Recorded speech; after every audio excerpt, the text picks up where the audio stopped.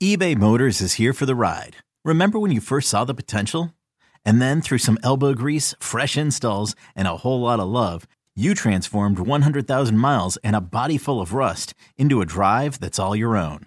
Look to your left. Look to your right. It's official. No one's got a ride like this.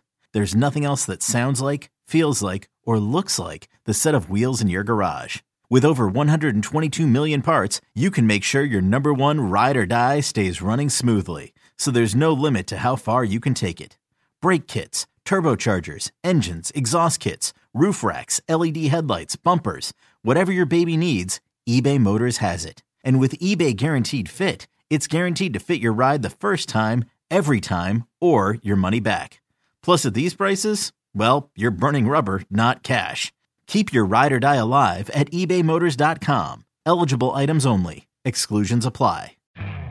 You could spend the weekend doing the same old whatever, or you could conquer the weekend in the all-new Hyundai Santa Fe. Visit HyundaiUSA.com for more details. Hyundai, there's joy in every journey. This episode is brought to you by Progressive Insurance. Whether you love true crime or comedy, celebrity interviews or news, you call the shots on what's in your podcast queue. And guess what? Now you can call them on your auto insurance too with the Name Your Price tool from Progressive. It works just the way it sounds. You tell Progressive how much you want to pay for car insurance, and they'll show you coverage options that fit your budget. Get your quote today at Progressive.com to join the over 28 million drivers who trust Progressive. Progressive Casualty Insurance Company and Affiliates. Price and coverage match limited by state law. To the cheeseheads who want it fresh, and the ones who think Lambeau is a cathedral, this is Pax What She Said. Now, here's Perry Goldstein and Maggie Loney. Because it's been a few days, so we've had some time to digest, read some things. How are we feeling? I mean, I think it was kind of funny because I think I was like making dinner. I don't even remember what I was doing. And Mark was like, "Oh, congrats on the new DC." And I'm like, "Who?" Like, what? And then he's like, "Oh, Jeff Hafley." And I'm like, that means nothing to me. You know, like I know some college coaches. Jack Heflin? No. Yeah, I'm like, ooh, what? The trash can full of dirt is coaching in the NFL now? But yeah, so it was one of those like, oh, I'll have to do some more research. And then once I sat down and like, you know, people started like pulling clips. Shout out to Joey who found some cut-ups right away of like his defensive philosophy. Like it was really exciting because everything I kept seeing was like, oh, so it's like the anti-Joe Barry. Like I was like, okay, I'm in. Like whatever other research I need to do, I'm in. Yeah, the first thing I saw was when I was pulling stuff up was like, here's a 40-minute clinic on press man. I was like, oh, here we go. Oh, here we go. Yeah, I was kind of off the internet for a while. So I found out I've got a group chat with my brothers who are big Packers fans. My youngest brother specifically is like huge into the college world. He's on college recruiting message boards. Like he's deep into this world of following this stuff. So he knew him because apparently Hafley was a very well-regarded recruiter. Apparently like Florida, Georgia, Alabama were all trying to get him on their staff as a defensive coach, but also as a recruiter. So he spoke highly of him before I even really looked into him. So I was kind of the same with you guys.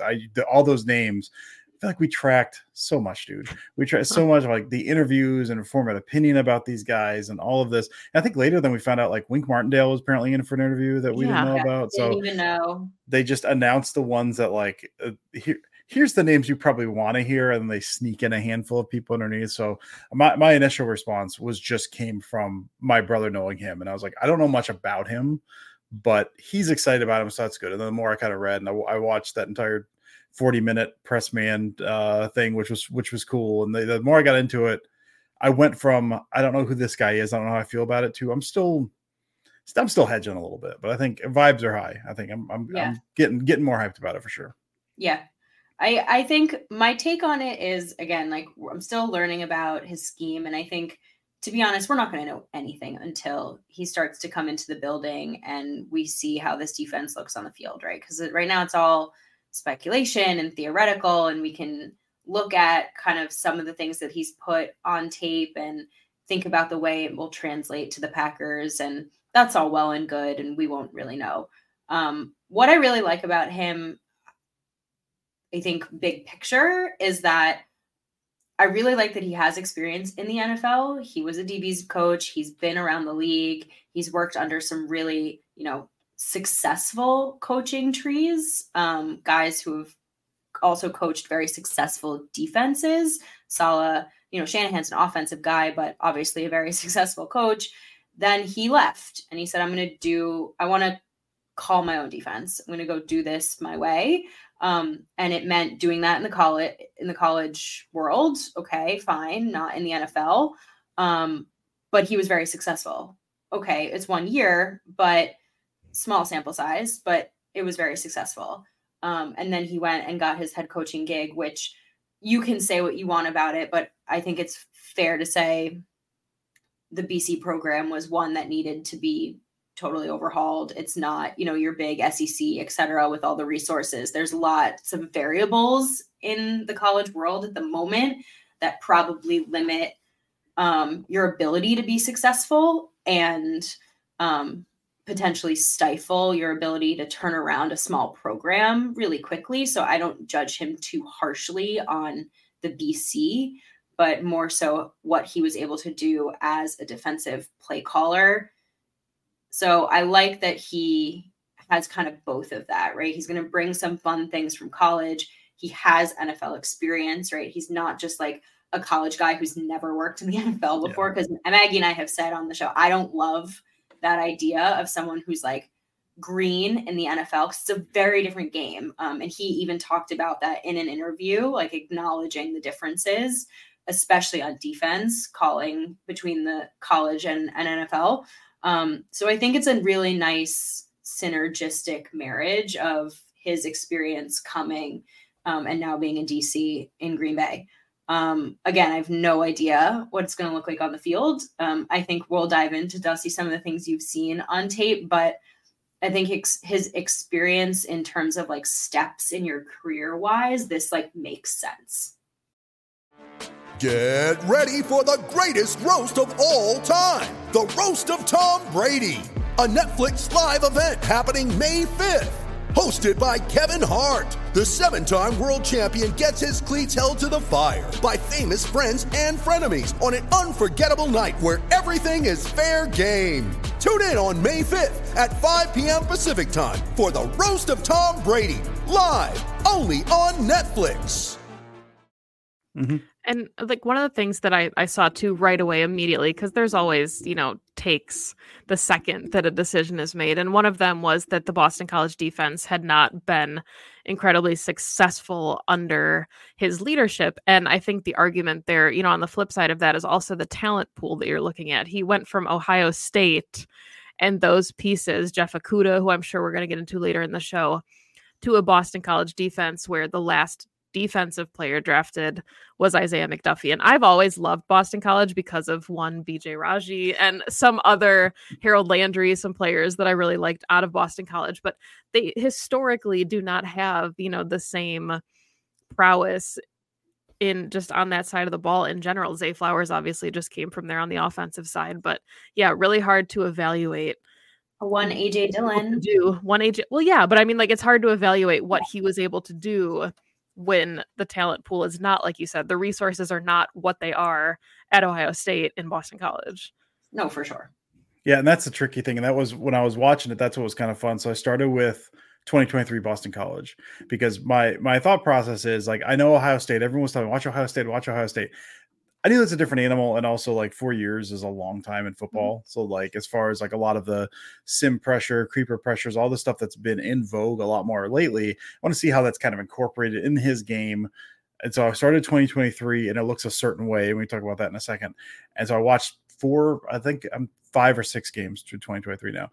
I went back to Ohio State. It looks wildly different because, again, you mentioned it's Chase Young, it's what Pete Werner, Jeff Okudah, Tuff Borland. Like there's that defense is stacked. Like you look at that, and that was straight 4 down linemen, linebackers hugged up close because they could recover because all those guys had speed, press man at the edges, all those guys. Like there was 2 inches between the cornerback and the wide receiver. Like they're in their face in a single high safety. And then you go to Boston College and it's much more, the corners are off. They're still being aggressive, but the corners were off. They had one safety that was kind of high, but offset, another one kind of milling around back there. The linebackers were set back a little bit deeper because they could rally to the ball, but then for the passes, they like, it was just all of these things that you could see. And that's what I kind of thought was fun about it.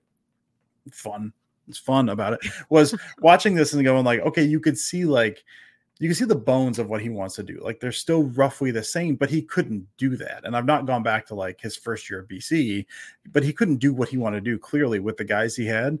So he took whatever the bones of his scheme were, whatever he really wanted to accomplish, and molded that around the guys he could do. Now, and they were still like, I was watching, I think the FSU game last night, which was one of those, everything looked great. Like everything you could tell, like, I think there's motion pre-snap and there's communication. The guys hand signal, they motion, they spin the safeties around to take care of like the jet motion.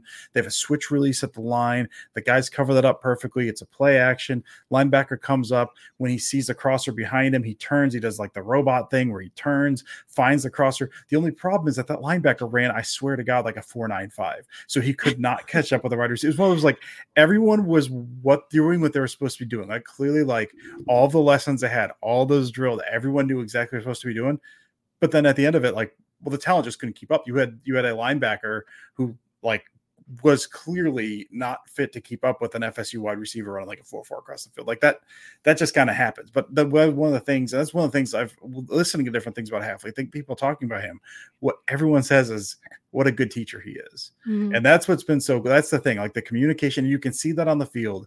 You can see the pre-snap, you can see the post-snap, you see the way they pass stuff off. You can tell he used to be a DB coach because of that stuff. And that's what I think more than anything, that's what excited me was how much, like to a man, everyone's saying like, we love him. He's a good teacher, good communicator, good teacher. Then you hear him talk and he talks about how much he loves the kids, how much he loves like coaching ball. And it sounds like one of the reasons he left BC, as you were kind of alluding to, he wants to coach ball. And he talked about that. Was it the Adam Brenneman podcast he did like the day before he was hired?